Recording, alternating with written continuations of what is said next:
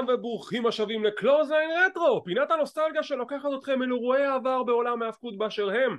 אני איתכם כמו תמיד אורן טרייטמן, יחד איתי שותפי על המסע הנוסטלגי, גורדון, מה שלומך?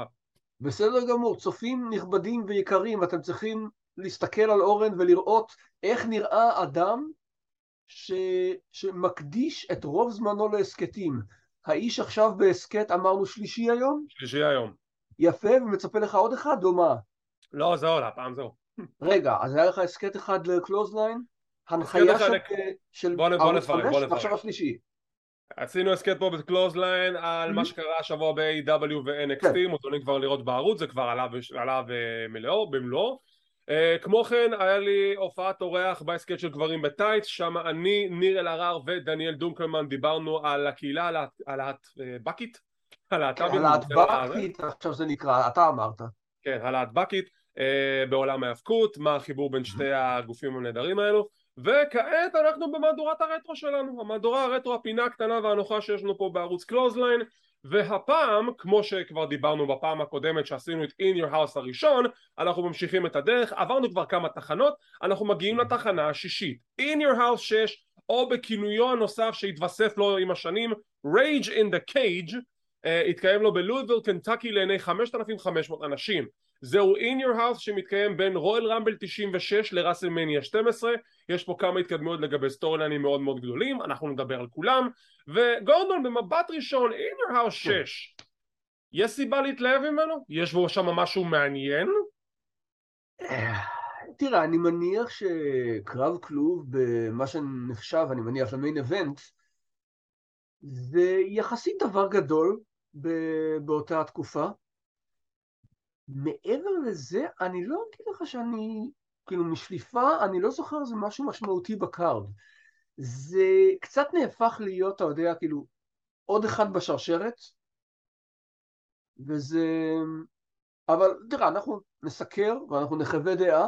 אגב, חיווי דעה, ממליץ לכם על ההסקט של גברים בטייץ שאורן הקליט היום, היה מה שנקרא מאלף. למה? לומדים הרבה דברים חדשים. תאזינו. אני מסכים, גם אני בתור מישהו שהיה חלק בזה, לא הכרתי הרבה מהדברים והפרספקטיבות שלמדתי להכיר דרך ההסקט, ואני בהחלט ממליץ בחום רב, זו האזנה נעימה ונהדרת, וגם לדעתי די חשובה לדעת ולהכיר. די אישית. אפשר להגיד, בהחלט. אורייט, אז In Your House 6, כמו שאמרנו, זה לאחר רול רמבל 96, בוא נראה איך הוא התחיל. הוא התחיל עם סאני בבגד ים, שהיא אומרת לצופים, Viewer discretion is advised. מה כבר קרה באירוע הזה שהוא ברייטינג PG-13, אני לא יודע, חוץ מהבגד ים לא היה שם יותר מדי משהו, זה אפילו לא היה שם אדם. זה מספיק סיבה. אני מזכיר לך שזו סאני, זה מה שהיא הייתה, והיום היא מצב הרבה יותר מתוסבך. בכלא לדעתי. כמה שפחות נדבר על זה יותר טוב. אוקיי. קרב הראשון של הערב, רייזר רמון נגד ה-1-2-3 קיד ב-Cry Baby Match. עכשיו, איך הגענו למצב? באירוע הזה לא היה פרי פור? אם היה פרי פור, כן, היה פרי פור, אתה צודק. בפרי פור היה... ג'ייק רוברטס ואת הטנקה יכול להיות? נכון, ג'ק דה סנייק רוברטס ניצח את הטנקה, מדהים שאני כבר שכחתי מזה. אוקיי, מדהים עוד יותר שאני טרחתי לזכור את זה. כי אם אני חושב על... לא, זה לא, זה בדיוק ההפך. אפשר לדבר על העובדה שג'ייק רוברטס עשה את שובו ל-WWF אחרי פגרה של 4 שנים, ובאירוע אחרי הרמבל הוא בפרי פור אול? זה In Your House, זה לא בדיוק, אתה יודע. תראה, בואו קודם כל נגיד שאני חושב על קרב בין ג'ייק לטטנקה ולא מעניין לי. זה דבר אחד. זה נורא מצחיק, אנחנו חוזרים לשיחה הנוקבת של טטנקה ברצף ההפסדים שלו, הוא מפסיד עוד פעם. איזה לוזר. לקדם אחרים, כנראה מה שכדי אחרים. אגב, זה מזכיר לי, אני לא יודע, אני לא חושב שדיברנו על זה בעבר, אבל על ההגעה של ג'ייק ל-WCW, לוותה בהבטחות די גדולות, בדחיפה די גדולה, עד שהתחלפו הבעלים, ובא קאובוי ביל וואטס, ואת הדחיפה הגדולה שהבטיחו, הוא פשוט דחף בחזרה. והשמועות מספרות שהוא פשוט, הוא דיבר עם ג'ייק במשרד, הוא פשוט קרא לו את הצ'ק מול העיניים. אני חושב שדי ביל וואטס איש חביב וסימפטי. אני חושב שדי דיברנו על זה אפילו כן? בהרחבה כשסיקרנו את הלואוין האבק 92 עם מאוד ג'ייק יכול רוברטס להיות. נגד סטינג, אז אתם מוזמנים אבל גם אתה לא לראות יודע, ולהאזין לזה אז שם. ידעתי את זה? לא יודע. אוקיי. נראה לי שדיברנו כבר על הנושא הזה בהרחבה, אתם אוקיי, מוזמנים בסדר, להאזין. בסדר. בכל מקרה כן, ג'ייק רוברטס מנצח את הטנקה, ומכאן אנחנו נזנק רשמית לקו הראשון של הערב. רגע, רייזר, סטטיסטיקה, נדמה לי שזו הופעת הפייפריוויו האחרונה של טטנקה עד הקאמבק שלו ב-2006? אני חושב, אתה צודק. כי לא הוא יודע היה מתי הוא עשה את ברמבל והוא היה פה. רסלמניה הוא לא היה. זהו. In your זהו. house, לא, זהו. לא, הוא פשוט זה. התנדף. טוב. חזר אחרי עשור. לא, בסדר, אבל הוא די מיצה בשלב הזה. כן. אז ברשותך, הקרב הראשון של בבקשה. הערב, רייזר רמון נגד ה-1, 2, 3 kid, the crybaby match. איך בכלל הגענו לסיטואציה הזאת? פה, לאחר שדיברנו בטיפין בין האירועים השונים שסיקרנו במהלך שנים 95-96, In Your House 4, Survivor Series 95, רול רמבל, פה אנחנו אשכרה נגולל איך לעזאזל הגענו לנקודה הזאת שסוף סוף יש קו בין השניים. ופה אנחנו ממש צריכים ללכת אחורה בזמן, כי אנחנו הולכים אחורה בזמן למאי 93 או יוני 93. כן, אני חושב שזה מאי, לדעתי זה אותו הרו שבו מייקלס הפסיד לג'נטי. אז אני חושב 17 במאי. אני אבדוק את זה בזמן שאתה מגולל לנו קצת מההיסטוריה של איך הגענו לסיטואציה הזאת של The 1, 2, 3 kid נגד רייזר רמון. אוקיי, קודם כל אני חייב לומר שההפסד של מייקלס לג'נטי היה בגלל מחירת יתר של קורט הנינג שמשליך את המגבת על מייקלס, ומייקלס זה פוגע בו והוא כאילו ירו בו בבזוקה. אוקיי, ביקשת הרחבה. בוודאי. היו היה ג'ובר שנקרא לייטנינג קיד, נקרא LA קיד, ובעצם ניגש לקרב השלישי שלו אחרי שכבר הפסיד למיסטר יוז ולדוינק, והוא היה ב-GWF, היה לו פיוד עם ג'רי לין שדווקא מדברים בשבחו. צדקתי, 17 במאי. אוקיי, בסדר, טוב, אתה זוכר את הערכים במדויק, אני בקושי שנים זוכר. פשוט זה מוטמע לי בראש. אוקיי, זה בעיה שלך. ובגיחה השלישית שלו הוא מתמודד מול רייזר רמון, הפעם בלי כינוי, רק The Kid. טוב, אתה אומר לעצמך, מיטב מסורת קרבות הסקואשים של אז, איזה סיכוי יש לקיד? וכמו שאמר לנו וינס לא פעם, הדברים ברוע הם יכולים להיות בלתי צפויים ומפתיעים, וזו ההוכחה. זה קרב, עד כמה שאני זוכר, מאוד חד צדדי, עד לסיום, שבו בעצם רייזר מחטיא צ'ארג' לעמוד, וסוג, אתה יודע, סוג של המום נהדף אחורנית, וקיד מנצל את זה, מטפס על החבל העליון, ומבצע מה שנקרא moonsault body block, כי זה moonsault שהריב עומד, אחד היפים שראיתי, ומצמיד אותו ל3.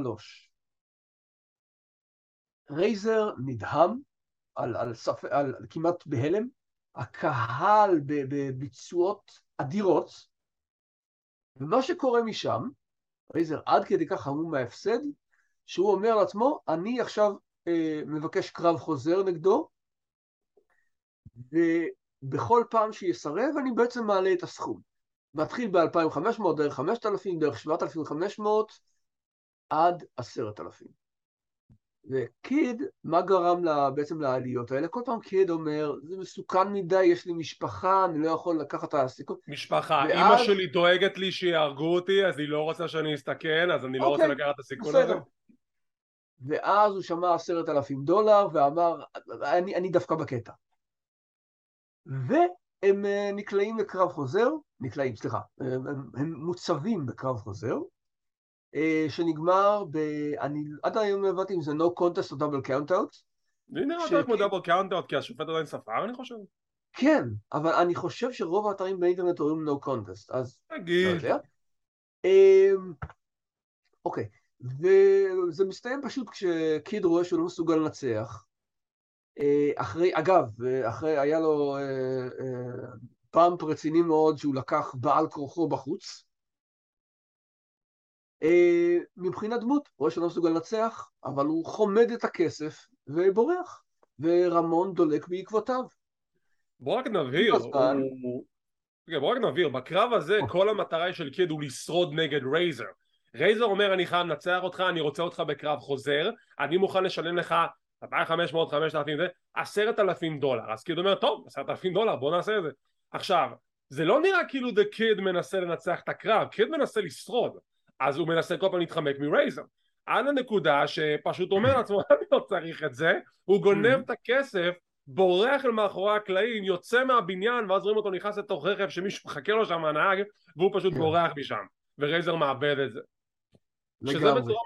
שזה בצורה משעשעת מוביל לפייסטרן של רייזר, אחרי שטדי דיאסי...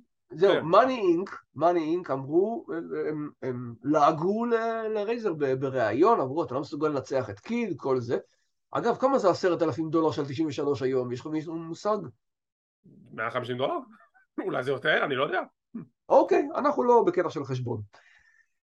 והם דואגים לרייזר ואומרים, הפסדת לקיד, באמת הפקרות וכל זה. והוא בעצם, אני לא זוכר, הם תוקפים אותו קודם לדעתי, והוא הודף את המתקפה שלהם, ובכך בעצם הופך לפייס למשך שאר השהות שלו בשנות ה-90 אצל וינס. ואם אני זוכר נכון, דיביאסי פשוט אומר, אני יכול לנצח את קיד. והוא ניגש לקרב, וגם, אם אני זוכר טוב, אני לא יודע אם זה היה 100% חד צדדי, אבל משהו כזה. כן, די חד צדדי. אז כן, ונדמה לי שהוא כמעט מכריע את קיד, והוא מבצע מה שנקרא ריתוק שחצני, ושזה מוביל לקרוסיפקס וניצחון של הקיד. נכון. והקהל שמח שוב פעם. פה כבר הוא מקבל את הכינוי של The One Two Free Kid. אני לא זוכר אם זה פה או אחרי הקרב עם רייזר. או שזה אחרי הקרב, או שזה כאילו בין לבין כזה. לא, אני אגיד לך למה. כי אני זוכר שברייזר ניגש כהיל ל-King of the Ring, ושם כבר צעקו לו 1, 2, 3. נכון, בדיוק, והקרב עם דיביאסי הגיע אחרי זה. אז כן, הוא כבר הגיע, זה 1, 2, 3 Kid. כן. ונדמה לי שיש להם איזה קרב צמדים, איפשהו באיזושהי מסגרת, אני לא זוכר שגם הסתיים בפסילה, צריך לבדוק את זה, נדמה לי שכן, אבל קיד לא מצליח בסמרסלאם 93 לנצח את IRS. פה המזל שלו נעצר, פה יש כבר ברקסים, חביבי, אתה ברצף ניצחון, אנחנו צריכים לעצור את זה לפני שתשתגע, אין לך שיגעון גדלות. אי אפשר ככה שאתה תסתובב לי, תשתולל בחדרי ההלבשה, ותגיד ניצחתי את כולם. מה זה, גולדברג? כי אתה אולי יכול לנצח הרבה אנשים, אבל אתה לא יכול לנצח מס הכנסה, כי אתה גנבת כסף. מסכים. יש חשיבה יצירתית אחרי זה. כן. ואנחנו בעצם רואים שיש סוג של חברות בין רייזר וקיד, הם נמצאים, קיד נמצא בקבוצה של רייזר בסמרסלאם 93 ו-94. הוא למד להעריך את הילד, את האומץ לב שלו. כן. הוא ניצב יחד איתו, לצידו, ביריבות שלו מול ג'ארט ורודי. גם נגד מייקלס ודיזן? גם... כן, נכון. אמרנו הקרב באקשן זון, כל זה. ואנחנו מגיעים למצב שבו קיד, אם אני זוכר נכון, הוא בעצם מנסה להתעלות על רייזר. לא בדיוק, זה הגיע לנקודה של אחרי סמרסלאם 95, רק אני חייב לענות על השאלה הזאת, $10,000 היום, זה בשווי של $20,540, זה 35 סנט. אני יודע שאני הייתי בודק, לא האמנתי עליך. אני חייב לבדוק את הדברים האלה, משגע אותי. anyways, סמרסלאם 95, רייזר רמון מפסיד בקרב החוזר, קרב הסולם החוזר, שאולי יבוא מן הימים, אולי אנחנו נשכן לסקר את האירוע הזה רק בגלל הקרב ההוא. למה רק בגלל הקרב ההוא? קיד נגד הקושי, הקרב הפותח מצוין. מייבל נגד דיזל. אתה מסתכל פסימיסט, באופן פסימיסטי. אוקיי, חוץ מרק מה, אתה רוצה נגד אייזק ינקם? לא, היה קרב לא רע של סמוקינג גארנס והתאומים בלו. אתה יודע מה, אני אתן לך את זה, יאללה, אנחנו נזכר את זה גם כן בהזדמנות, אולי בסדר ספר. היה גם משהו מאוד רע שזה היה בחורה של טריפל אייץ'. נכון, נגד בוב הולי, אם אני זוכר נכון. וחבל מאוד שזה קרה, חבל מאוד שהוא עושה בחורה בכלל, אי פעם. anyways, אחרי סמרסלאם 95, תוך כדי אפילו, הוא התווכח עם דין דאגלס, וזה הוביל לקרב בין החבר הכי טוב של רייזר, The One Two Free Kid, מול דין, רייזר התערב בקרב ועלה לקיד בניצחון. מאז אותו קרב קיד קיבל איזושהי השקפה אחרת לחיים ואומר לרייזר, רגע, עכשיו אני שם לב שבמשך שנתיים האלו אתה מתערב לי בקרבות ואתה לא חושב שאני יכול לנצח לבד. אני יכול לנצח לבד, רייזר. ורייזר אומר, אין לי מושג על מה אתה מדבר, ילד, אני לא יודע מה אתה מעשן, אתה מדבר שטויות, אני מתנצל שהפרעתי לך בקרב, אבל זה לא היה קשור אליך, זה קשור לזה שדין דאגלס עצבן אותי. שבוע לאחר מכן יש, אם אני זוכר נכון, קרב בין רייזר לדין, וגם שמה קיד מנסה להתערב, יש שננגנס, עולה לרייזר בקרב, זה גם חוזר על זה ב-In Your House 3 אם אני זוכר נכון. כן, כן, זה אני זוכר. כן, גם שם איזשהו מה שיש לוויכוחים לאורך השבועות האחרונים ב-Monday Night Raw, ואז ב-In Your House הם ניצבים מול זה, מול הסמוקינג גאנס, פתאום. כן, אבל בין לבין יש להם קרב בשביל שקיד יוכיח שהוא יכול לנצח את רייזר. קיד מפסיד לו 3 פעמים, כן, כן. זכרתי, אבל לא הייתי בטוח איפה למקם את זה. ואז משם רייזר לוקח שיעור מאון וברט הארט ואומר, אתה יודע מה, עזוב את הקריירת יחידים שלי, אני רוצה לתת לך אליפות, בוא נתמקד באליפות הזוגות. ויש להם קרב ב-In Your House 4 שסיקרנו פה דרך אגב, כן, כן. ושם קיד ובעצם מסתיים באותה דרך שקיד ניצח את דיביאסי. תראה איך הכל ככה רק הפוך, שבילי עושה את ההצמדה על קיד. אז קיד מתעצבן, זה מוביל לעוד קרב חוזר בין הסמוקינג גאנס ל-1, 2, 3 קיד ורייזר שמסתיים בדאבל פסילה. כן, דרך אגב, אני לא זוכר אם אמרנו את זה בסיקור של ה-In Your House, אבל אני לא הייתי מסוגל להאמין שיש פוסט-מאץ' beat down שמבצע קיד. כן. זה מוזר. זה מאוד מוזר. זה קצת מותח את האמינות. אז שוב הם לא הצליחו להשיג את אליפות הזוגות, נראה היה שנרגעו קצת העניינים והרוחות בין שני החברים הטובים, ואז סיד, שהיה אמור להילחם נגד שון מייקלס על אליפות הבין יבשתית, עכשיו מעביר את הכעס שלו לכיוון רייזר רמון, כי עכשיו הוא האלוף הבין יבשתי, ונקבע להם קרב על אליפות הבין יבשתית, משהו כמו שבוע או שבועיים לפני סדרת הסדרות 95. אבל גורילה מונסון, הנשיא האהוב של WWF, שם לב שמשהו פה לא בסדר, ומאיזושהי החלטה ספונטנית מחליט אני לא חושב שזה טוב שהאליפות תהיה על הכף, ואוקיי, אני עושה את הקרב לא על התואר, ויש שופט אורח The 1, 2, 3 Kid. אני חושב שזה היה הפוך לדעתי. יכול להיות שזה היה הפוך. קיד שפט בקרב, בגלל החשד בו, מונסון הפך את זה לקרב לא על התואר. עכשיו, זה חשד שכביכול לא נראה לעין, כי הם כביכול הסתדרו, ולא זכור לי איזשהו סגמנט או משהו שמעיד שדה קיד הולך לעשות את הטרן, לא היה איזשהו משהו כזה. אבל גורילה מונסון אומר, אני הולך לשנות את ההחלטה שזה יהיה קרב לא על התואר, אתה צודק בסדר הדברים, יש להם את הקרב, רייזר כמעט עושה את הרייזר's אדג' על סיד, קיד מושך את סיד למטה, מציל אותו, זה מוביל לפאורבאם על רייזר, סיד מנצח, לא לוקח את האליפות כמובן. קיד מבצע את הספירה הכי מהירה שראיתי בחיי. לא סתם קוראים לו 1, 2, 3 קיד. כן, כן, תוך שנייה הוא ספר, הוא עיקר מזל 3 פעמים. האיש זריז. סיד מנצח, דיביאסי עושה את הסימן ההיכר המעולה שלו שהוא לוקח שטר של סתם $10 ושם את זה בפה של רייזר, והקיד לוקח את הכסף לכיס שלו. He bought the 1, 2, 3 kid, he sold out. בסדרת ההישרדות הוא כבר קונה לו מקום בצוות של The Body Donnas, והוא נהיה השורד האחרון, וקיד נהיה מושחת, הוא מכר את נשמתו לטד דיביאסי. במהלך האירוע אנחנו רואים כזה back and forth בין רייזר לקיד, שרייזר מנסה לתקוף אותו בקרב שלו, קיד מסיח את הדעת שלו בקרב שלו וגורם להנתחה שלו, זה מוביל לקרב זוגות ב-In Your House 5 שגם את זה סיקרנו, עם אחד הסיורים הכי מוזרים שאמרתי שרייזר ניצח עם בולדוג, מהחבל השני על סיד משום מה. עכשיו ניצחון לרייזר, הסתיים נכון? לא, כי גם ברמבל 96 שפה אותו לא סיקרנו, אנחנו נגיע לזה, אין לי שום בעיה. נכון, לא סיקרנו דברים, נכון? לא סיקרנו, אנחנו נגיע לזה. יכול להיות שהשנה הבאה אנחנו נגיע לזה. אז רייזר מגן על אליפות הבין יבשתית מול גולדסט, ולקראת סוף הקרב, The 1, 2, 3 Kid מתערב, עושה ראונדהאוס יפהפה מהפינה אל כיוון הראש של רייזר, כמעט מוריד לו את הראש, ובגללו הוא מפסיד את האליפות הבין יבשתית. זה מוביל להכרזה לקרב הערב, שאנחנו כאן נדבר עליו אחרי... רגע, ההתערבות של זה, קיד נכנס לרמבל ורייזר מנסה לתקוף אותו. נכון, קיד נכנס לרמבל. זה הדבר הכי קרוב שתראה אצל וינס, להשתתפות של סקוט הול ברמבל. הכי קרוב, הוא לא השתתף לצערנו וגם... סליחה, זה 97, היה את רמון המזויה. זה רמון המזויה, בסדר, נו ניתן לו את זה. זה קרוב. וכל זה מוביל לכך שיש את הקרב הערב, ובגלל שקיד לועג לרייזר והוא קורא לו קריי בייבי, אז יש להם קריי בייבי מאץ' שבו המפסיד צריך ללבוש חיתול של תינוק. מי המאמין זו הכתיבה של אז, זה א', דבר שני, ההסבר של כל הבילדאפ שעשינו עכשיו, לקח לנו יותר זמן מכל ההסקט עצמו. היה באורך של 6 תוכניות. אבל זה היה שווה את זה, נכון? כן, היה נחמד. איזה סיפור ארוך, איזה סיפור, אני לא רוצה להגיד מייגע, כי זה כן היה סיפור טוב שנבנה מתחילתו עד שהגענו לנקודה שזה בעצם הפיצול הגדול בין שני החברים הטובים לשעבר, ויש לנו את הקרב. תראה, הקרב טוב, אבל הוא מאוד מאוד חד צדדי, כי the one two freak להגיד שהוא איום על רייזר, גם עם טדי ביאסי בפינה שלו, כמה? לא, זה לא נתפס. זה לא הגיוני.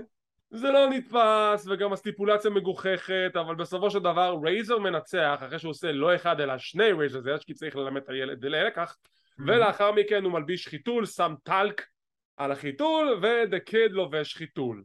אני חייב לציין שהוא הלביש את החיתול במוחיות רבה. כן, אתה יודע, יש לו גם את הילד שלו קאודיה. יכול להיות שבזמנו הפנוי הוא משמרטף. למה, הוא לא היה אבא כבר באותה נקודה זמן? אני לא יודע, הדמות לא. אז יהיה רייזר מנצח, הקרב פחות או יותר ממה שסיפרנו מכל הסיפור, אבל להגיד שזה סיום מתאים לפיוד הזה? זה די קבורה. זה קבורה. וקיד יעזוב את הארגון משהו כמו חודשיים לאחר מכן, ההופעה האחרונה שלו תהיה ב-Free for All ב-In Your House 7 או 8. 7 נראה לי. אתה תבדוק, אני מכיר אותך. אני אבדוק. זה היה ב7 שאנחנו גם נסקר את זה בעתיד. ויהיה, כאילו... טוב, בסה לקיד. כן, ובנוסף, בעתיד, הוא יהיה סוג של כלי משחק בין WWF ל-WCW. כי כשהוא עבר אליהם, התמהמהו בשליחת לא יודע מה, המסמכים שלו, או משהו כזה, או חוזה ל-WCW. כשהוא חזר מ-WCW, הם התמהמהו בזה. ואריק בישוף מספר עד היום, שהפיתורים שלו, של סיקס, כמו שהוא נודע אז, עם שני אקס כמובן, הפיתורים האלה היו כדי להראות להול ונש מי הבוס. כן, יש הרבה פודקאסטים ורעיונות וכדומה של קווין נש וסקוט הול שמדברים על הסוגיה הזאת, והם היו ממש עצבנים על הוגן, וזה שווה שמיעה דרך אגב, זה באמת שווה שמיעה. יש לנו סגמנט של ריי רוז'ו עם סוני מאחורי הקלעים שמראים לנו קליפ מהפרי פרו של ג'יי קוברס בדיוק אחרי שהוא ניצח את הקרב שלו, ניגש אליה עם הנחש, יש פה נחש, וזהו. ואנחנו עוברים לקרב הבא, הנטר הרסט הלמסלי נגד דוק דה דאמסטר טרוסי. מה הסיפור של הקרב? ובכן, באירוע הקודם, The Royal Rumble, היה פעם ראשונה בהיסטוריה הגרלה שמכל הפתקים והמספרים שהוגרלו לרול רמבל היו 2 פתקים לבנים ללא מספר. מי שהגריל את הפתק הלבן נכנס לקרב ל-Free for All הראשון, ואם אתה ניצחת אתה זוכה להיות מספר 30 ברמבל. אם אתה מפסיד אתה זוכה להיות מספר 1. תראה, אתה מפסיד להיות מספר 1, אבל זה מינור. את הסיפור עם הפתקים הלבנים אני לא זוכר בכלל. או ששתים. אז כן, זה הסיבה שהקרב הזה יתקיים בפרי פור אול ברואל רמבל. הנטר הרסט הלמסלי מנסה לנצח עם אגרופן, אבל השופט בסוף קולט אותו, הוא מפסיד בפסילה, ודוק דה טראמסטר זוכה למספר 30, והוא לא זוכה ברמבל, שזה נורא מפתיע. הוא אפילו שרד פחות זמן מאשר הנטר, כי הנטר שרד איזה 50 דקות בערך. אני לא יודע למה. לא הבנתי, לא הצלחתי להבין עד עכשיו, מה חייב את הדמות של טריפל אייץ' להישאר כל כך הרבה ברמבל 96. הוא סתם, הוא בלו בלוד, אין לו מעבר לזה הרבה אישיות, הוא לא מתואר כאיזה סופרסטאר בשלב הזה, לא הבנתי למה, לדעתי הוא סתם נשאר כדי לשעמם את האנשים.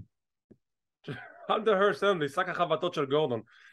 תראה, הסיבה היחידה היא זה שהנטר הוא אוהב היסטוריה, והוא יודע שהרול רמבל זה מופע שמסתכלים על האיירון מן, אתה יודע, זה שיש לו את האנדורנס וזה, אז הוא בטח אמר לעצמו, תנו לי, אני המספר 1, אני את ה-50 דקות, אנשים יזכרו אותי, כי את האמת, כשאני מסתכל על הרמבל 96, סליחה על הספוילר לפני הסיקור שלנו, אבל כשאני מסתכל על הרמבל 96, אחד מהנקודות שאני זוכר שם, זה הנטר הרסט הנדלי ששורד 50 דקות. אני השתדלתי מאוד מאוד להדחיק את העניין הזה, ולכן אני לא זוכר את הספוט הזה כאחד הדברים הראשונים שעולים לי כשאני חושב על הרמבל הזה. בגלל שאתה אנטי טריפל אייץ'. זה שהנטר אוהב היסטוריה, אז אנחנו יודעים. אני זוכר לו את התקופה לא יודע, 2002-2003, שהוא ניסה להיות ריק פלר, לא הלך. אבולוציה. שוב, אתה יודע למה כולם מסתכלים על הבן אדם שנכנס לזירה ונהיה איירון מן וכל זה? זה קורה במצב שמצליחים להישאר ערים. לא במקרה שלו. הוא ניסה לחכות את הגיבור שלך בוב בקלנד, גם בוב בקלנד עשה את זה ב-93. אבל בוב בקלנד הרבה יותר כריזמטי, מתאבק הרבה יותר טוב, ובנוסף, טריפל אייץ' לעולם לא ישווה לו. אז בבקשה. צודק, הוא באמת לא ישווה לו. אז בכל מקרה, חשבנו שפה בעצם מסתיים כל הסיפור, עד שמספר שבועות לפני In Your House, דוק דרוסי הותקף על ידי הנטר הרס המסלי, והוא גוזר לו את השיער, מסתבר? כן. וזה מוביל לקרב הערב. יכול להיות שהיה עוד איזה משהו, פשוט אני אישית לא זוכר אם היה עוד גם אני לא. אז זה הסיפור, הוא רצה נקמה על ההפסד שלו ברמבל, וזה הוביל לקרב הערב. קודם כל, טריפל אייץ' נכנס לזירה עם מישהי שהיא מסתבר שהיא נערת מגזין מבוגרים. טוב. והפרשנים ידעו את זה דרך אגב. מלבד זאת, קרב חביב, דרוסי נראה בסדר, זה היה קרב כאילו הכי גבוה שהיה לו בקריירה עד עכשיו, הוא בארגון כבר איזה 1.5 שנה. היה לו את רמבל 95, אבל מעבר לזה אני באמת מתאמץ להיזכר בקרבות. לא היה לו שום קרב בפייפריוויו, והיה לו קרב ההפלה למלך הזירה 95 מול קאמה. נכון, זהו, נכון. תבינו, הוא גם לא הגיע לסדרת ההישרדות. כאילו... כן. לא, אבל כאילו, כמתאבק הוא היה בסדר. היו לו כמה יכולות מפתיעות. היום אגב, אני לא יודע אם אתה מודע או היתר מודעים, אבל עד כמה שאני יודע, אם אני לא טועה, רגל אחת נחרטה לו. אוי, לא נעים. לא, מאז הוא הופיע פייפריוויו רק ברסלמניה 17. הוא הופיע ברסלמניה 17, קרב סביר, די סבבה יחסית, דוק דרוסי קיבל שם מומנטום נהדר, הקהל עף עליו מאיזושהי סיבה, ובסיום הקרב, שזה פשוט הדהים אותי, יש את הקטע שרוצה להכות את הנטר עם הפח, והשופט עוצר אותו, ואז השופט אומר לפנות את הפח, אז הוא מפנה את הפח, הוא בא להסתובב, אז הנטר לוקח את המכסה של הפח, נותן לו את זה בראש. עכשיו, לא רק שהוא נותן את זה בראש, איך שהוא נותן את זה בראש, השופט רואה את זה. ברצינות? וואו. והוא שומע את הצליל, ואז השופט כזה עושה, אתה שם, אני יודע שאתה שם, נו. הצמדה ל3, הנטר ניצח. השופט הזה לא מוצלח בעיוורון, אם ככה. עזוב את זה, גם מבחינת המראה הוויזואלי, יש את הסאונד והמכסה עדיין בזירה. מה, אתה לא יכול לקשר אחד עוד אחד? אם הוא היה יכול, אולי היה שופט. זה מה שמדהים אותי שאני מדבר על היגיון סיפורי בעולם מהפקות. כי שוב, זה סיפור, זה הצגה, אנחנו יודעים, אבל יש גם צריך עוד היגיון בהצגה ובהצגת הדברים האלו. לא יהיה. לא יהיה, וחבל על הזמן שלך בהמתנה. אבל מה שכן, אגב, דבר נוסף קטן, דרוסי הייתה לו גם שהות קצרה ב-WCW, כפי שגיליתי לאחרונה. גם, נדמה לי איפשהו בין 96 ל-97. לא היה סניטר? לא, אפילו נדמה לי שבקבוצת וואטסאפ פרסמתי איזה קרב שלו, אבל שם האימנות הוא היה מייק דרוסי. הבדל באמת מעצים, זה עשה הבדל שם. כן, אפילו אותו מספר אותיות. אז משם אנחנו עוברים לחולצות, יש מלא חולצות בשופ.com שכבר לא קיים, הייתם כבר מזמינים דרך הטלפון, ואז הייתם משלם $30 על החולצה, $20 על החולצות של הצעירים, ומלא חולצות. רעיון עם יוקוזונה, שפה לראשונה אנחנו מגלים שיודע לדבר אנגלית. אנשים נדהמו מזה. הוא לא דיבר אנגלית, אם אני לא טועה, הוא לא דיבר קצת אנגלית במלך הזירה 93 בריאיון? לא, עד כמה שאני זוכר הוא רק אמר בנזאי. לא זכור לי שהוא אמר הוגן, בנזאי, משהו בסדר, הוא אף פעם לא עשה משפט קוהרנטי מלא, שלם, באנגלית, עד לאותו רעיון עם דארק הנדריקס. אני משום מה חושב שכן, אני אצטרך לבדוק את העניין הזה. אתה אומר חולצות וזה, יש קבוצה נהדרת בפייסבוק של דו משמעות שנקראת חולצה מטיילת בוואדי. אתה מבין למה? יש פה כפל לזה? לא? אוקיי. חולצה וחולצה מטיילת בוואדי. יש מטיילת בוואדי שחילצו אותה, לפיכך היא חולצה.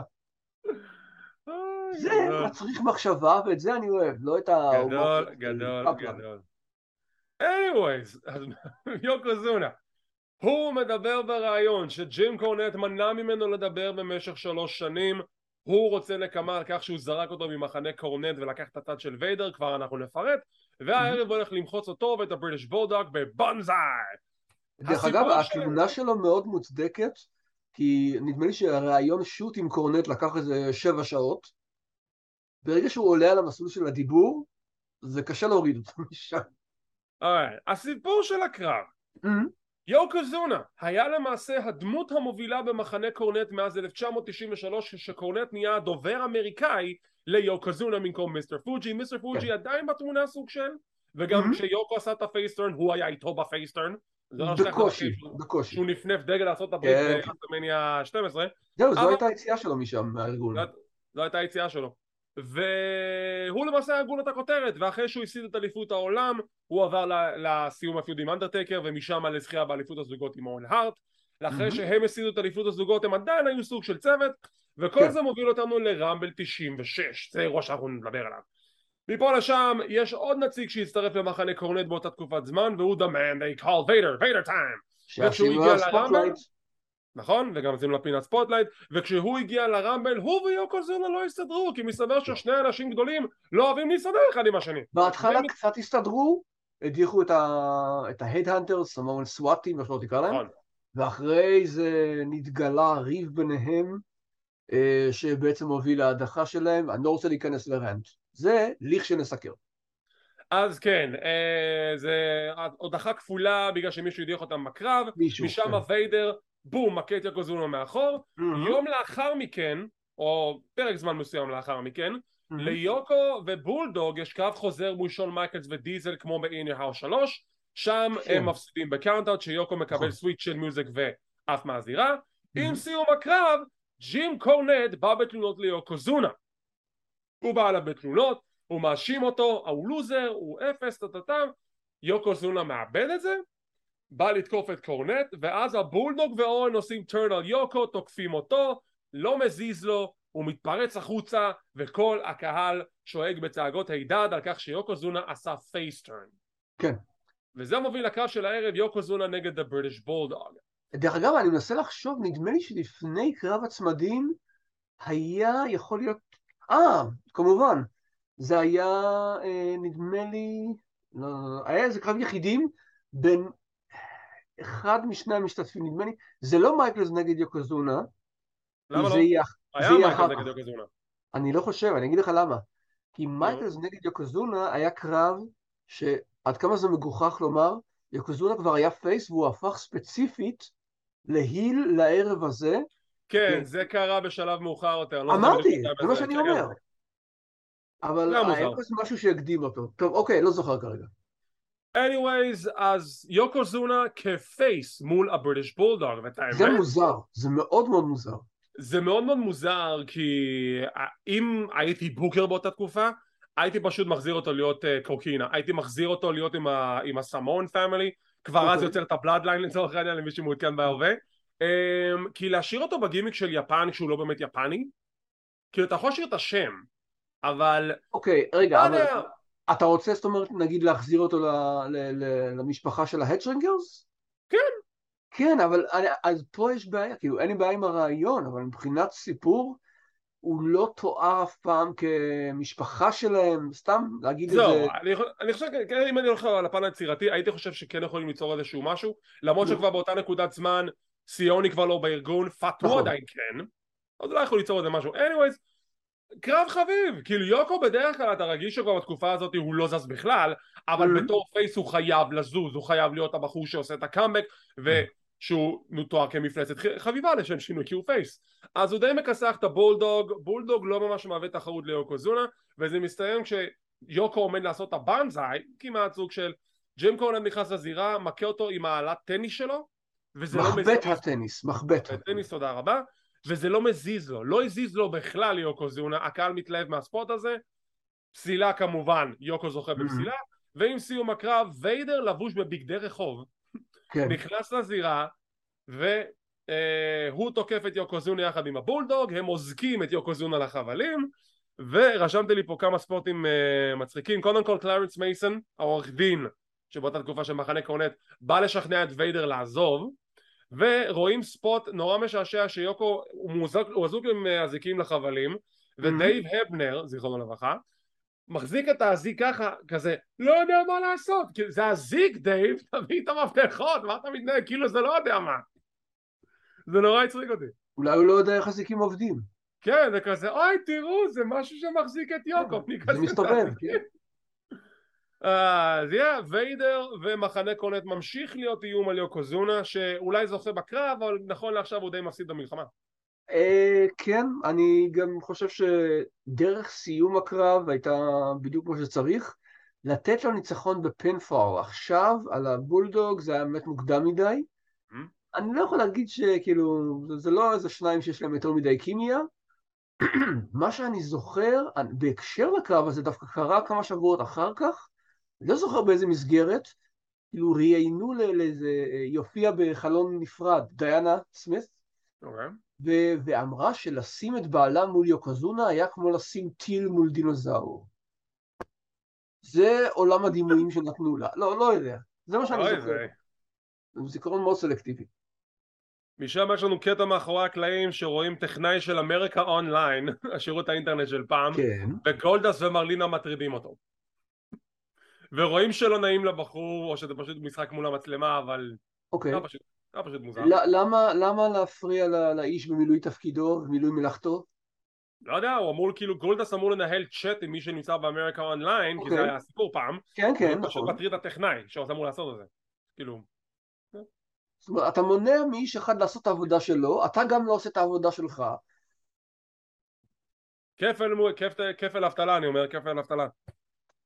רעיון עם שון... רגע, גם מרלינה שם, זה תלת אבטלה. תלת אבטלה, צודק. רעיון עם שון מייקלס לקראת הקרב שלו הערב, כי הערב הוא הולך להילחם, וזה הקרב הקרב הבא שלנו, שון מייקלס נגד אוון הארט, ההזדמנות להילחם נגד אלוף ה-WWF ברסלמניה על הכף. מה הסיפור של הקרב?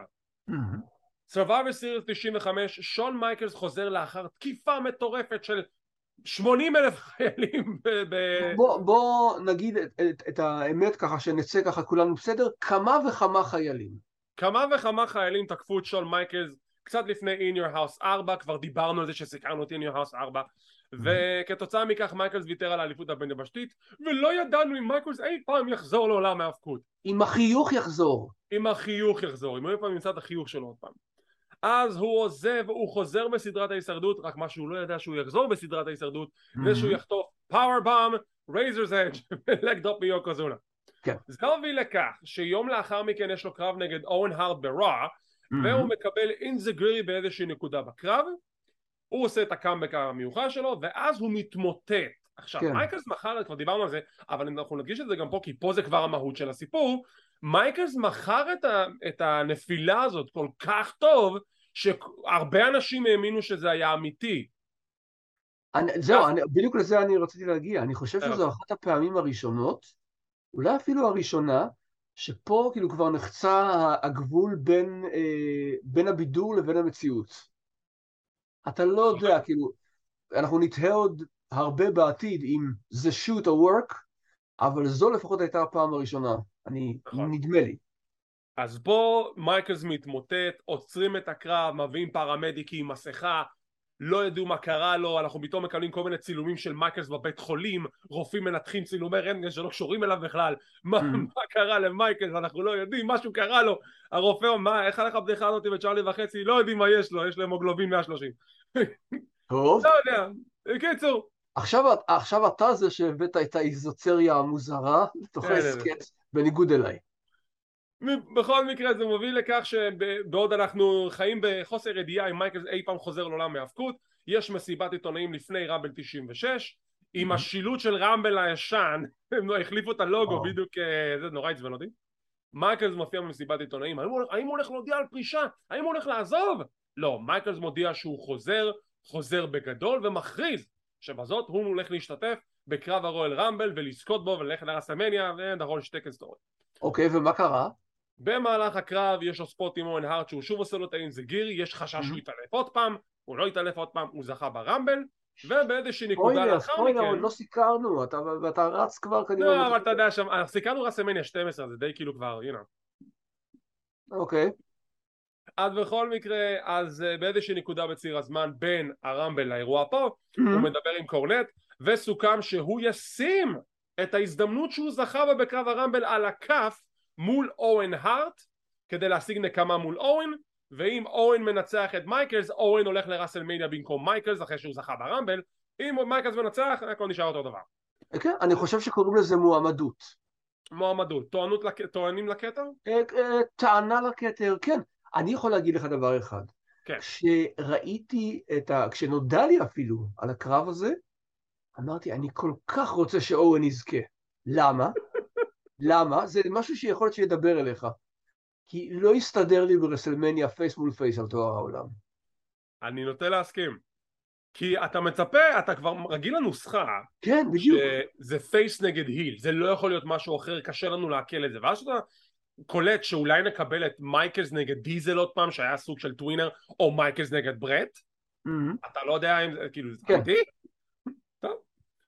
אז אורן עושה את הכניסה שלו לזירה, מייקלס עושה את אחת מהכניסות הגרנדיוזות הראשונות שלו, כשהוא עומד על הגג של הסט של In Your House, ואז הוא סוג של עושה כמו סנפלינג, אבל לא באמת, הוא כזה עושה כזה, הוא תופס את החבל כמו טרזן, ואז הוא פשוט מזנק על הרצפה. עכשיו אני אומר לעצמי, זה מהלך מטומטם, כי מהגובה שהוא נפל ממנו, הוא בשנייה וחצי יכול לשבור את הקרסול. מזל שלא קרה לו כלום. זה תהייה סטנדרטית שלי, זה סנפלינג, זה אומגה, איך זה רשמית נקרא הדבר הזה? תראה, אומגה זה אפילו לא זה ולא זה. אומגה זה כאילו זה קו כזה ישר ואתה נמצא בכזה תלוי ואתה ככה. אוקיי. סנפלינג זה שאתה פשוט קופץ כזה מהקיר, אתה כזה נראה לי. הבנתי. טוב, יכול להיות שמייקלס הגה את הרעיון הזה, אתה יודע, הוא לא היה בדיוק בשיא המפוקחות בתקופה הזאת. אני מופתע שווינס מקמן לא קיבל את שבץ באותו רגע שהוא ראה את הספורט הזה, כמעט הרס עצמו את המיין איבנט של רסלמניה. לגבי הקרב, קרב מאוד צפוי, יש שם עוד פעם את הספורט החוזר של האינזיגירי, ששוב מייקלס בוחר אותו, אבל כשאתה רואה אנשים כמו אורן הארד ושון מייקלס בקרב, אתה יודע שאתה הולך לקבל קרב טוב. בהחלט.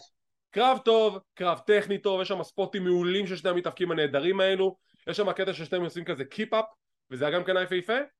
קרב פנטסטי. אתה מכיר את המינוח הישראלי לקאפ-אפ? לא. אני זוכר את זה משיעורי הקראטה שהיו לי לפני איזה 30 שנה. קוראים לזה קפיצת דג. הגיוני, כי זה כאילו סוג של... כן, נכון. אני מסכים איתך לגבי איכות הקרב, עדיין חושב שהאדם הלא נכון ניצח, אבל כן. למי שטועה, מייקלס ניצח, או לא סיימנו את המשפט הזה, אבל מייקלס ניצח. קרב מצוין, וקרב הערב בעצם לדעתי.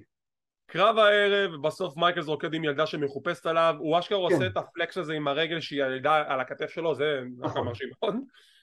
מייקלס is going to WrestleMania. קרב רסלמניה הכי משעמם שראינו, אבל דיברנו עליו בהרחבה ברסלמניה 12.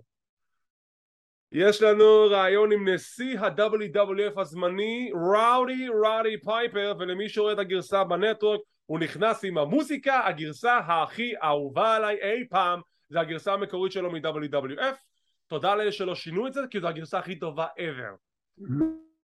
לשמוע סוף סוף אזכור מוזיקלי שאתה נותן, ואתה מתייחס אליו בחיוב. צריך. בסדר. אז פייפר עם השטיקים הרגילים שלו, אתה לא מבינים חצי מה שהוא אומר, ג'ים קורנט בא להתעמת איתו, וזה מוביל למשהו שאפילו לא זכרתי, או אפילו לא זכר אם אנחנו דיברנו על זה ברסלמניה 12, זה שהוא מדבר על מה שהוא עשה ליוקוזונה ועל ויידר ועל מה שקורה, ואז הוא די מכריז שזה יהיה יוקוזונה נגד ויידר בקרב 1-1, בהמשך שינו את זה לסקסמן טאג, אבל הוא גם אומר שאם יוקוזונה מנצח, הוא מקבל 5 דקות עם קורנט. דיברנו על זה? לדעתי כן, אני ידעתי על זה. אני די בטוח ששוחחנו על זה. גם על קרב היחידים שהוסב לקרב שלישיות וגם על הסטיפולציה הזו. על הקרב אני זוכר שדיברנו, לא זכרתי שהוא מקבל 5 דקות עם קורנט. אני די בטוח שדיברנו. אוקיי. אז זה בעצם די נותן את ההכרזה שיוקוזונה ילחם נגד ויידר, אחר כך עושים את הסטיפולציה של 5 דקות, ובהמשך בגלל שיוקו לא היה בכושר? או שרצו לשים עוד גופות בקרב? לא, הם פשוט תפסו שיוקוזונה נגד ויידר בשלב הזה, כאילו יוקוזונה רק הוסיף במשקל, וויידר בדיוק חזר מניתוח, ויש לך עוד כאילו 4 חבר'ה נגיד, רובם מוכשרים לאותו הזמן, אז למה לא? יוקוזונה, אתה יודע, באותה תקופה הוא טוען שהוא שקל 640 פאונדס, 640 פאונדס, זה כאילו 300 קילו שוב, בערך. אנחנו יודעים הרי שפשוט הוא רצה כל כך לנצל את העניין הזה, שגם אחרי שהוא עזב את ההיאבקות, הוא פשוט נדמה לי רצה להיכנס לגינס בתור האדם הכבד ביותר. זה פשוט זה, מטורף. זה, איך אומרים, זה רצון לתהילה, אבל זה מאוד מאוד מסכן בריאותית. מאוד, ועובדה שלצערנו כבר יוקוזונה לא איתנו. נכון. ומכאן אנחנו עוברים לקרב המרכזי. כן. ברט ההיטמן הארט מגן על אליפות ה-WWF מול ביג דדי קול דיזל בקרב כלוב. עכשיו אני יודע מה אתם חושבים, לצופינו האדוקים. דיברנו כבר על הטרילוגיה. מה, היה קרב רביעי? היה קרב רביעי. היה הסיפור קרב של רביעי, אבל הוא כאילו פחות נחשב, אני לא יודע למה. כאילו, אולי הוא באמת הכי פחות טוב מכל הרביעייה, אבל בוא נדבר איך הגענו בכלל לקרב הזה. סדרת ההזדמנות 95 אותה סיקרנו כאן בערוץ. ברט הארט מנצח את דיזל. דיזל סוג של עושה את ההיל טרן, אבל לא באמת, הוא טווינר, סוג של whatever. לא, הוא הפך מפייס לטווינר. יפה. אבל דיזל עכשיו במסע נקמה, הוא רוצה את האליפות שלו בחזרה, הוא רוצה קרב אליפות חוזר. לאחר ההופעה הגרנדיוזית שלו ב-In Your House 5 שהוא פשוט הפסיד לאורן הארט וטייקר ניצח את מייבל, טייקר קיבל את ההזדמנות נגד ברט ברואל רמבל. דיזל עצבני, היי, זו ההזדמנות שלי, אני צריך לקבל את ההזדמנות, ואנדרטייקר כמובן, אני לא מסכים איתך. זה מוביל לקרב ברמבל של טייקר נגד ברט, שבגלל הפרעה של דיזל האליפות לא החליפה ידיים, ולאחר מכן טייקר יוצא בהצהרה שזה יהיה יום קר בגיהנום אם דיזל אי פעם יחזיק את האליפות של ה-WWF. כל זה קרה אחרי שהרמבל הסתיים ברעיון עם גורילה מנסון וטוד פדינגל. גורילה מנסון שומע את הדברים ואומר, טוב, אני לא רוצה שיהיה איזשהו בלגן בקרב אליפות, שכעת אני הכרזתי שדיזל יקבל את ההזדמנות שלו מול ברט, אז בוא נשים את זה פשוט בתוך כלוב, אנחנו נעשה קרב כלוב, וכך אף אחד לא ייכנס, ואף אחד לא יצא, אף אחד לא יפריע, ואין לנו זוכה מובטח. אני מבין שמונסון הוא חדש בענף, ולא ראה התערבות בקרב כלוב. התחיל לפני יומיים, על מה אתה מדבר? אבל אני חייב להגיד לך שמונסון וגם פייפר עדיפים בהרבה על פני כאילו חוסר אישיות שטני הפגין כנשיא. My decision is, כן, טני היה כאילו... הוא כאילו העירו אותו עכשיו, נתנו לו את הטקסט ואמרו עכשיו תחזור לישון אחרי סיימת. טני זה כזה, מה קופי, אוקיי. דבר, תחזור. טני זה טקסט מהלך. כאילו, אם הייתי צריך לראות הודעת טקסט מהלכת ומדברת, זה טני, כאילו עם כל הכבוד. אנלוגיה מעניינת. אז זה הקרב המרכזי, ברט הארט נגד דיזל על אליפות ה-WWF בקרב כלוב, עם נתון סטטיסטי נוסף שעד לאותה נקודת זמן ברט הארט לא הפסיד בקרב כלוב ב-WWF. זה מה שאומרים לנו, זה מה שמוכרים לנו. אז אני יצאתי בדוגמת הנחה שזה נכון. אם אני אתן לך דוגמה, אבל זה לא קרב יחידים אלא קרב שלישיות. של כלוב? של כלוב. ב-WWF? היה כזה קרב? כן, כן. מי נגד מי? אם אני זוכר טוב, זה היה הארד פאונדיישן והונקי טונק מן, נדמה לי נגד, אני חושב שסטרייק פורס וסמרטינו. וואו. נדמה לי. אני לא בטוח בקשר לפייסים. אנחנו מדברים על קרב האושו בגרדן איפשהו, או שזה קרב ששודר? לדעתי, יש סיכוי שהוא שודר. האם אתה רוצה שנבדוק או שאנחנו מעמיקים פה יותר? אתה בינתיים בודק, אם ככה אנחנו לוקחים את הנקודה הזאת בתור קרבות יחידים שברט הארט מעולם לא הפסיד בהם בקרב כלוב. אותו דבר גם קרה דרך אגב לאדג' שהוא בא לקרב שלו מול סינה ב-2006, טענו שהוא מעולם לא הפסיד ב-TLC, טכנית הוא הפסיד ב-TLC 3, אבל בגלל שזה קרב יחידים אז לא הכירו בזה שהוא הפסיד. עכשיו, למה הקרב הזה נחשב לפחות טוב? הוא בסדר, הוא לא רע, כאילו, יש לך כלוב, משתמשים בו קצת, דיזל אכזרי, זו התקופה שהוא די אכזרי שם, ברט הארט מוכר את הספוט, ברט הארט היה איזשהו ספוט הזוי שהוא פשוט מת עליו, שזה, נגיד מישהו לוקח את ברט, זורק אותו לפינה והוא מתנגש בה במהירות הכוח עם החזה. אוי, זה נראה אכזרי. הוא כל כך אהב את הספורט הזה, ואני לא הבנתי למה זה נראה כל כך אכזרי וכואב. כן. אז anyway, אני גם לא קולט, זה רק מסב נזק לעצמך. עכשיו, אם נכנסים לדקויות של חוסר היגיון בקרב הזה, ברט כבר מחוץ לכלוב, איזה רגל וחצי, הוא כבר, כל הגוף שלו מחוץ לזה, דיזל תופס לו את השיער, פשוט תעזוב, תיפול, אז תנצח. לא, הוא מושך אותו בחזרה פנימה, הוא מושך אותו בחזרה פנימה, ואז דיזל מתקרב לדלת של הכלוב, ברט עוצר אותו, ולהפך, דיזל עם זינוק מטורף שהוא תופס את ברט לפני שהוא בורח מהכלוב. מפה לשם, כשנראה היה שדיזל עומד לזכות, שהוא בא לזכות מחוץ לדלת, אנדרטקר יוצא מחוץ מתחת לזירה, פורס את המזרון, מושך את דיזל לגיהנום. ברט הארט רואה את כל זה, לא אכפת לי, מטפס על הכלוב, יוצא החוצה, וברט הארט זוכה, שומר על האליפות.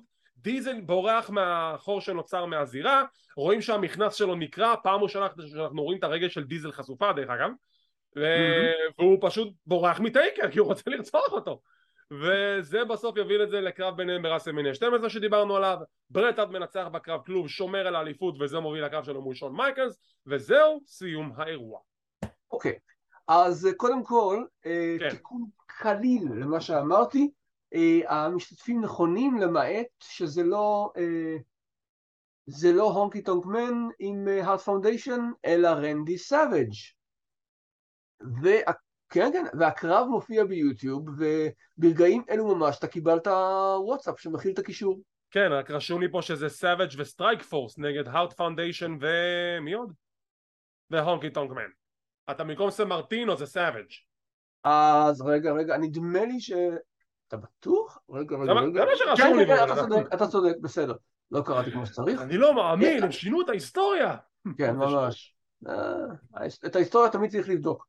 הייתה לי בעיה עם הקרב הזה, של דיזל וברט. יש לך בעיה עם קרב של דיזל וברט? אני לא מאמין. לא. יש לי בעיה עם קרב כלוב, איכשהו נכתב של דיזל וברט. אוקיי, כמו שאנחנו יודעים, אני לא חובב גדול של קרבות כלוב בסגנון הכלוב הכחול של וינס. מה? אבל אני אוהב את הכלוב הכחול של וינס, זה כלוב כזה מגוחך. הבעיה שלי, כאילו אני מבין שרוצים לבנות את דיזל מול טייקר, אבל זה מוציא את ברט, איך אני אגיד לך, כסוג של מנצל הזדמנות. מה רצית שהוא יעשה?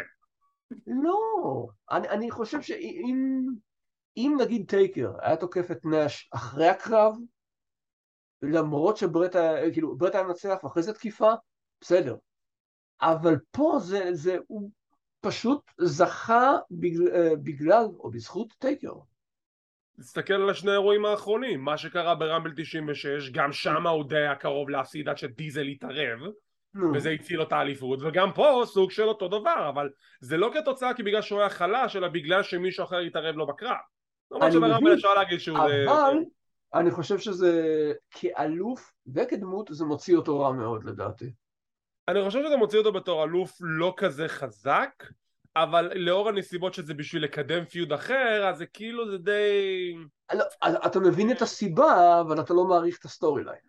אפשר להגיד זה ככה, גם אותה הדבר אני חושב שדיברנו בהרחבה שעשינו את סמרסלאם 2000 עם The Rock, שהוא כאילו בקרב משולש עם טריפל אייץ' וקרט אנגל, והוא בכלל לא קשור לסיפור, הוא אלוף ה-WWF למען השם.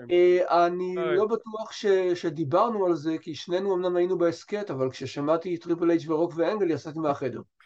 ברחתי על כל נפשי בי. טוב, אז In Your House 6, שכפי ששמתם לב, הקרב הכי מרביחיר בבשר שדיברנו עליו היה בכלל הקרב הראשון עם רייזר וקד, אבל בתור מאורע, ציון מ-1 עד 10, שיש גם 0 עם רק קטסטרופה, מה דעתך על In Your House 6? אני חושב שאני אתן לו כמעט כשמו, אני אתן לו 6.5. וואו, 6.5?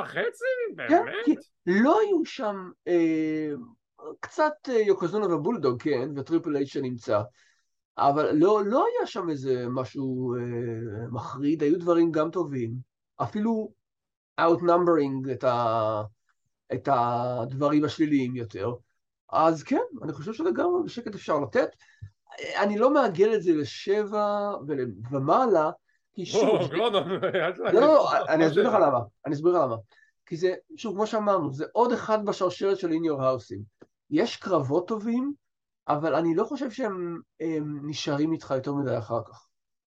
לא, אני יכול להגיד לך שמהאירוע הזה לא היה משהו שנשאר בי אחר כך, אבל כשאני כן מסתכל על האירוע הזה בתור משהו, אני אתן לו כשמו, אני אתן לו 6. זה כן אירוע יציב, היו שם קרבות טובים, סבירים, הקרבות של הערב זה ללא ספק און הארט ומייקלס ורייזר וקיד בגלל הטכניות שלו סוג של, אבל בסופו של דבר און ומייקלס זה כאילו הקרב של הערב.